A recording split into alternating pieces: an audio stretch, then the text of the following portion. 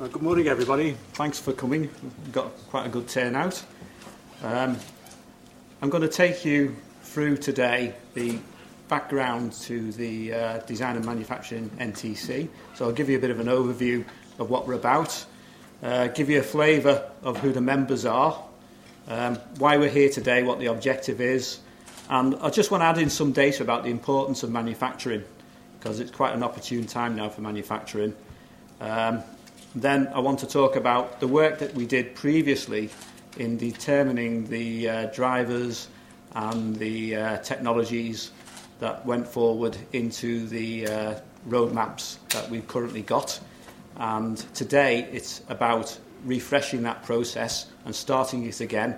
So have we got the drivers and the technologies correct? Do they need refreshing? Do they need updating? So we'll go through those and the themes. And I'll finish off by saying what the next steps will be after today. The NTC, the Design and Manufacturing NTC, provides an overview of the manufacturing research and development programmes and advises UK government of the opportunities, etc. The range of manufacturing technologies and companies that we cover within this NTC. We cover the whole of the airframe, engines, flight vehicles and equipment necessary to manufacture an airframe. So it's quite a broad remit that we cover within this NTC. And through this NTC we advise and we also deliver a range of advisory and operational objectives through the KTN. We have a number of advisory objectives. Now, I'm not going to go through all of those. I've put them in there because they're in the pack, and this presentation will be made available on the website. But basically, the advisory objectives are where we advise and inform UK government bodies such as TSB, EPSRC, BIS, etc., of the technology opportunities, and we build those into the roadmaps. So there's one set of objectives which is purely advisory. And we have another set of objectives which are purely operational. Okay, so the operational objectives are where we form consortia, we keep an eye on the research that's being done, and we solicit wider interest and participation from industry and academia. So we have two sets of objectives. To give you an idea of the committee, these are the members of this particular committee, and you'll see that we've pretty well got most of the large aerospace companies as members here. We also have members from the government, from BIS, and we have membership from the KTN itself. And we also have members from a number of universities. The membership is open to appropriate contributors. So that's not a closed membership that we've got there. Other people can come on board as members. And currently we've had discussions with the AMRC at Sheffield and also Cranfield University, who will be coming on board as members in the future. We also have sort of attendance from EPSRC as appropriate. So when we need EPSRC, they will come along. So we have pretty well attendance from the major funding sources for academia and industry, and a good industry presence on this committee. The committee is industry-led because we want the research output to be focused on industry's needs. So today, the objective for today is to start the refresh process for identifying the key technological themes which will underpin the next Design and Manufacturing NTC roadmap. So currently we have an existing roadmap which is based on data which is being gathered over the last 3 or 4 years from similar events as this. That now needs refreshing to move it forward. There's some quotes here which are picked up, and I'm not sure how meaningful Lord Mandelson's is at the moment. We might know today. But it's an interesting quote, because what he's saying is, at the heart of Britain's knowledge economy is our manufacturing base, high value, high skilled and internationally successful. So I mean, it's quite big praise for manufacturing. I also picked out a quote from Biz, who've described it as advanced manufacturing describes businesses which use a high level of design or scientific skills. So that's good praise as well. And I also looked into some of the TSB's documents, and I picked out manufacturing is also one of the primary mechanisms for realising wealth from new technologies. So that's pretty good praise for manufacturing from, let's call it, the government and funding sources. I also picked out some facts and figures to say what the importance of manufacturing was. Now, we've got a big emphasis on manufacturing at the moment, and we've got to thank the bankers for screwing up for that. So we're now top of the agenda in terms of potential funding sources, which is good news for us. But if you look at the size of manufacturing, and globally it's $4.4 trillion. UK, it represents 14% of GDP. Well, actually, it doesn't anymore. It's down to about 12.6% because it's been dropping steadily over the last few years, but it's still a big part. It accounts for 55% of the exports and employs 2.8 million people. If we look at aerospace manufacturing, then it's the second largest in the world in the UK. So, that is a good position to be in, behind America. And we employ 124,000 people in 7,000 companies. Now, that's an interesting stat, is that, because if you look at Rolls-Royce employ in aerospace manufacturing and BAE and GKN, then that says there's about 6,000 companies with 2 people in them. So it's quite interesting. There's a turnover of 20 billion. Now, I also added some stats to compare aerospace with the automotive. And if you look at the defence value added, it's 12.6 billion as against 7.8 for automotive. And again, the value added per employee is higher in the aerospace industry than the automotive. And I think Frank, when he makes his keynote, may make some comment about that. So I'll leave it to Frank to give you a quip on that one. So we move on. This is a model which was in the BIS strategy documents. And it's quite interesting because this is a 9-box model. Now, as you all know, we started off with 4-box models not so long ago, and the objective was to be in the top right-hand corner of these models. And you can see that we are in the top right-hand corner of this model. Just for interest, those people that we in engineering all love so well, HR, certainly in our company have come up with a 27-box model, which shows you what those people do. Anyway, one of the comments in this which I do pick out is this one, which is aerospace industry is the most likely to give the best results in terms of wealth and job creation. So that's come from BIS and TSB, that comment. So in terms of sectoral attractiveness, it's a very attractive industry to be in. It's saying it's a high-value industry, is the aerospace industry, and that's where the government should be putting its money. And I just wanted to make that point because it shows the importance of this sector. If I step back in time now, 3 or 4 years, we set off with a similar process whereby we created the technology themes. And we did this by holding a number of workshops and interviews with academia and industry. And the start of the process was initially a workshop like this where we gathered in the thoughts of academia and industry in terms of the themes and the technologies that they thought may be appropriate going forward and beneficial to the health of the aerospace industry. That was then followed up with structured interviews with participants, and then there was a series of discrete focused workshops on the leading themes that came out of these workshops. So we honed it down to a number of themes which we used as the basis of the roadmaps. And through that process, we identified 6 top-level themes, and we identified a number of drivers that were driving those themes in terms of industry requirements, what industry wanted. This was what we used as the basis of the roadmaps. Now I'm going to take you through some of the outputs, examples of the outputs of these themes, and how we looked at the data. So if we take net shape processing, this was a theme that was one of the most important themes.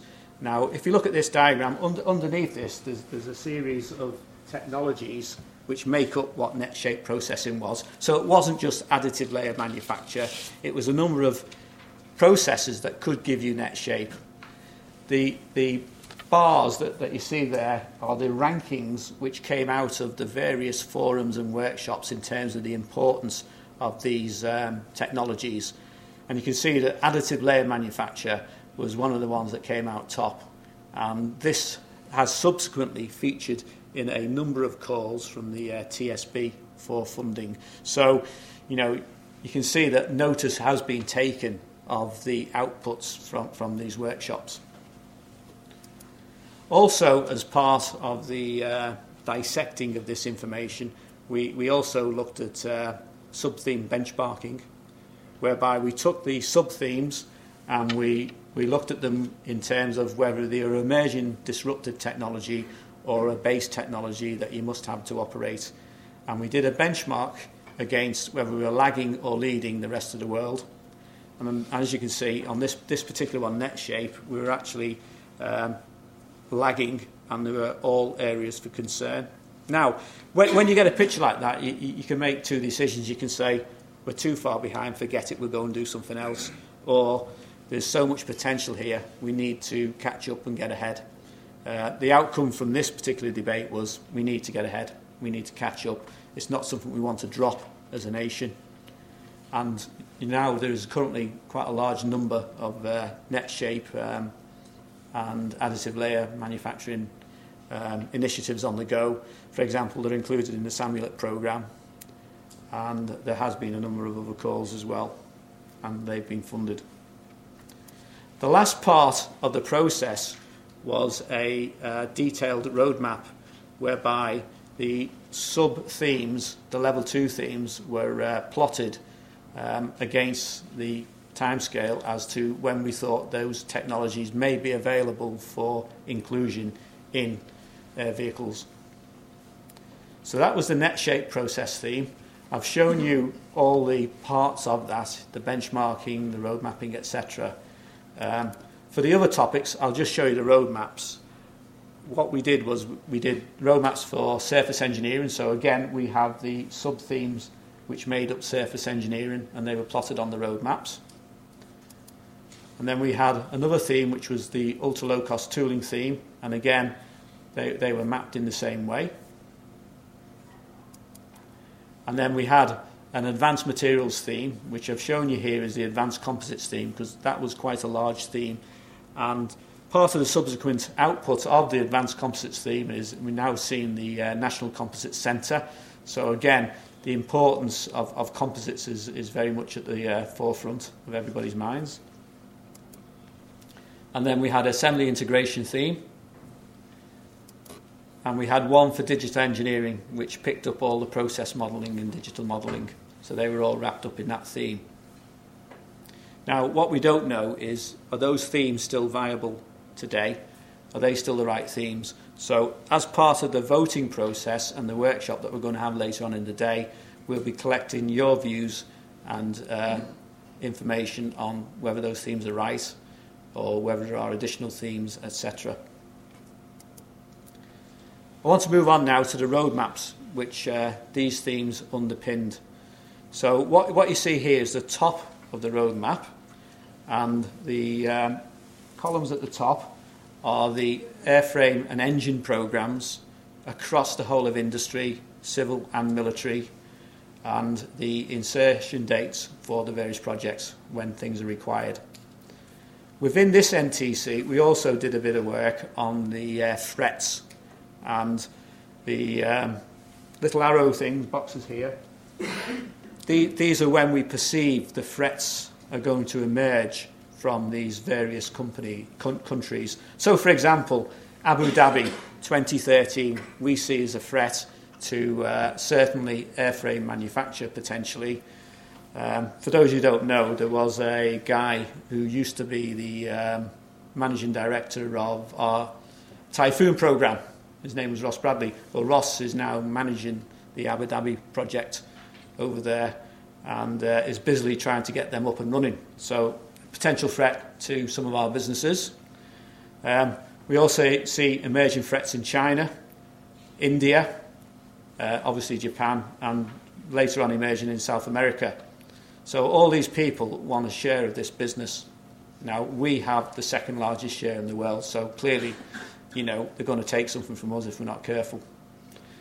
Our counter to that is that we stay ahead with high-value manufacturing. We move on and we move forward, and we leave them what's left. That's the only way it can be. If we look at the next layer down in the roadmaps, then these are the technology validation programs that have been funded over the last few years by TSB and projected up to 2020. Now, if we look at that, we can see that TSB have actually been quite generous to this industry.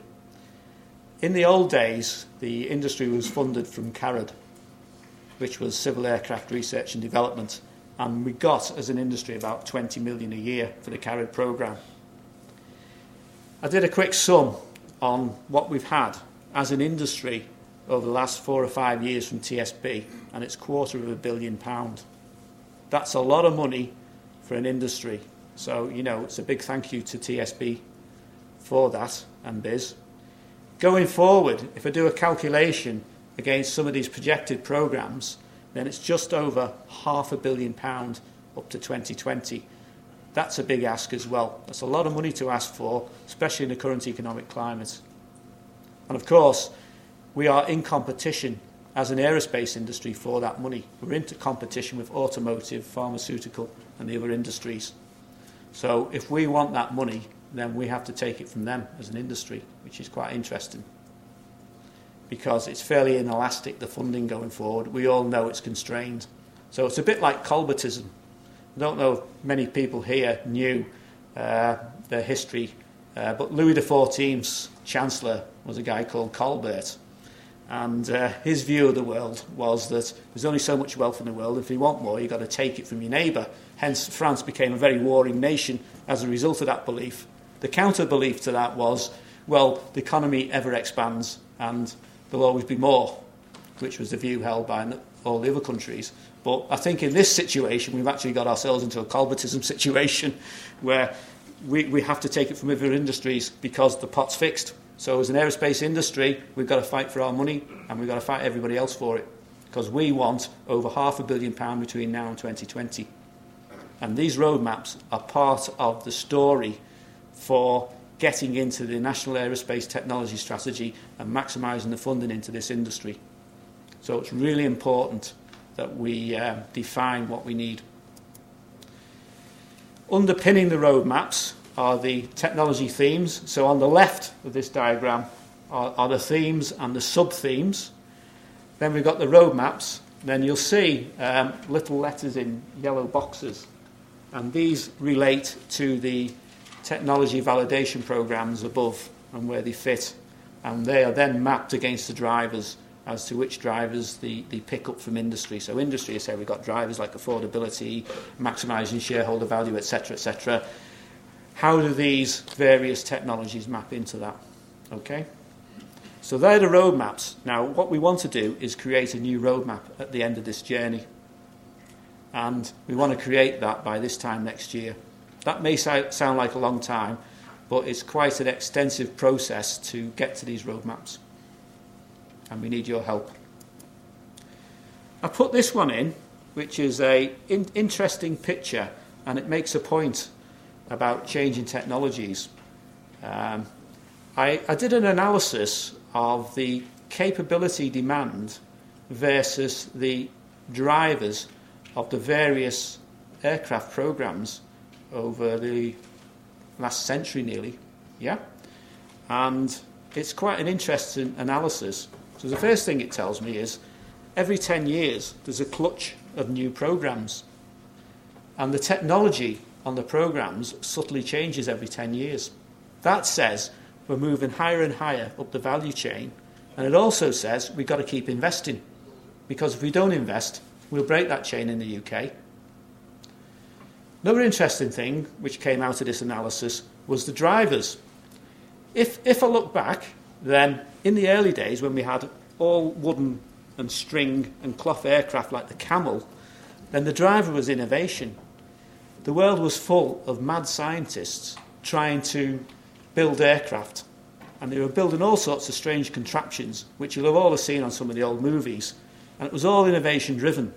But the problem they had was they kept crashing and they all got killed, so that didn't go down too well, especially with the public, as in the 30s and 40s they started to fly commercially around the globe. So safety then became a big driver. So everything was about safety, but they still needed to innovate. So we've now got two drivers.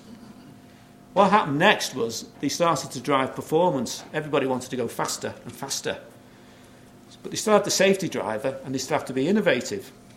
Then, as we moved into the 90s, as things got more and more complex, affordability became the big driver, and that was the in-word, affordability. But we still had the other drivers. Now, looking forward, the big thing that's hitting everybody is what I call eco-sustainability.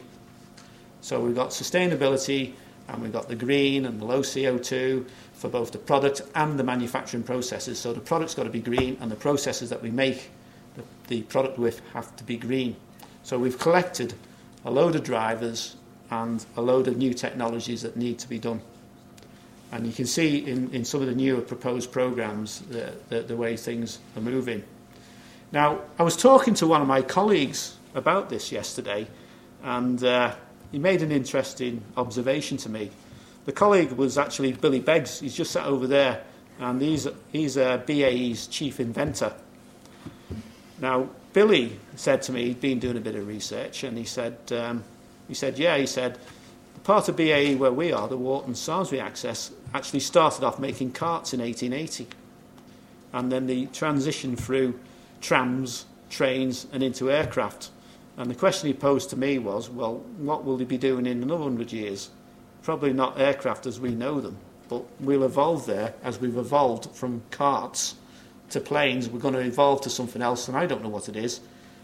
But it was an interesting observation. Another point that he made yesterday to me as well, which I thought was quite interesting, was it used to take in 1880 3 days to get to London. Today, if you went from Preston to London in a Eurofighter, it would take 6 minutes. I thought that was interesting. And the other thing he said was, in terms of the mail, if you sent a letter, a communication to London, it would be 3 days because it would be on the stagecoach, etc. You do it now on your PC and it's instant. So where's technology taking us? So the themes that we come up with today need to reflect where we want to move to, because things are changing all the time. Finally, what I'd like to say is, what are the next steps today? Well, today we want to identify the technology themes and the drivers. So that's what we want as an output today. Then, once we've got those, and we've got Setan here from Nottingham University, who's going to lead the workshop today, and he's got a number of templates, etc., which he will explain to you later on, which we hope will drive out the latest themes and drivers, which will form the basis of moving forward. He will try and give you some output today from that. So we've got 3 of our graduates from BAE Systems helping him, who are going to help him crunch the data today from the templates and the templates and themes that we developed today. And then, having got that information, we will then go into a series of discrete workshops to drive out the low-level themes and the direction forward. And then ultimately, we will update the roadmaps and inform the government through the NATS strategy. That's the National Aerospace Technology Strategy, where our roadmaps will ultimately feed into. And they'll say, this is where we need to go, Mr. Government. And that's what we want to do. So that's me finished. Thank you.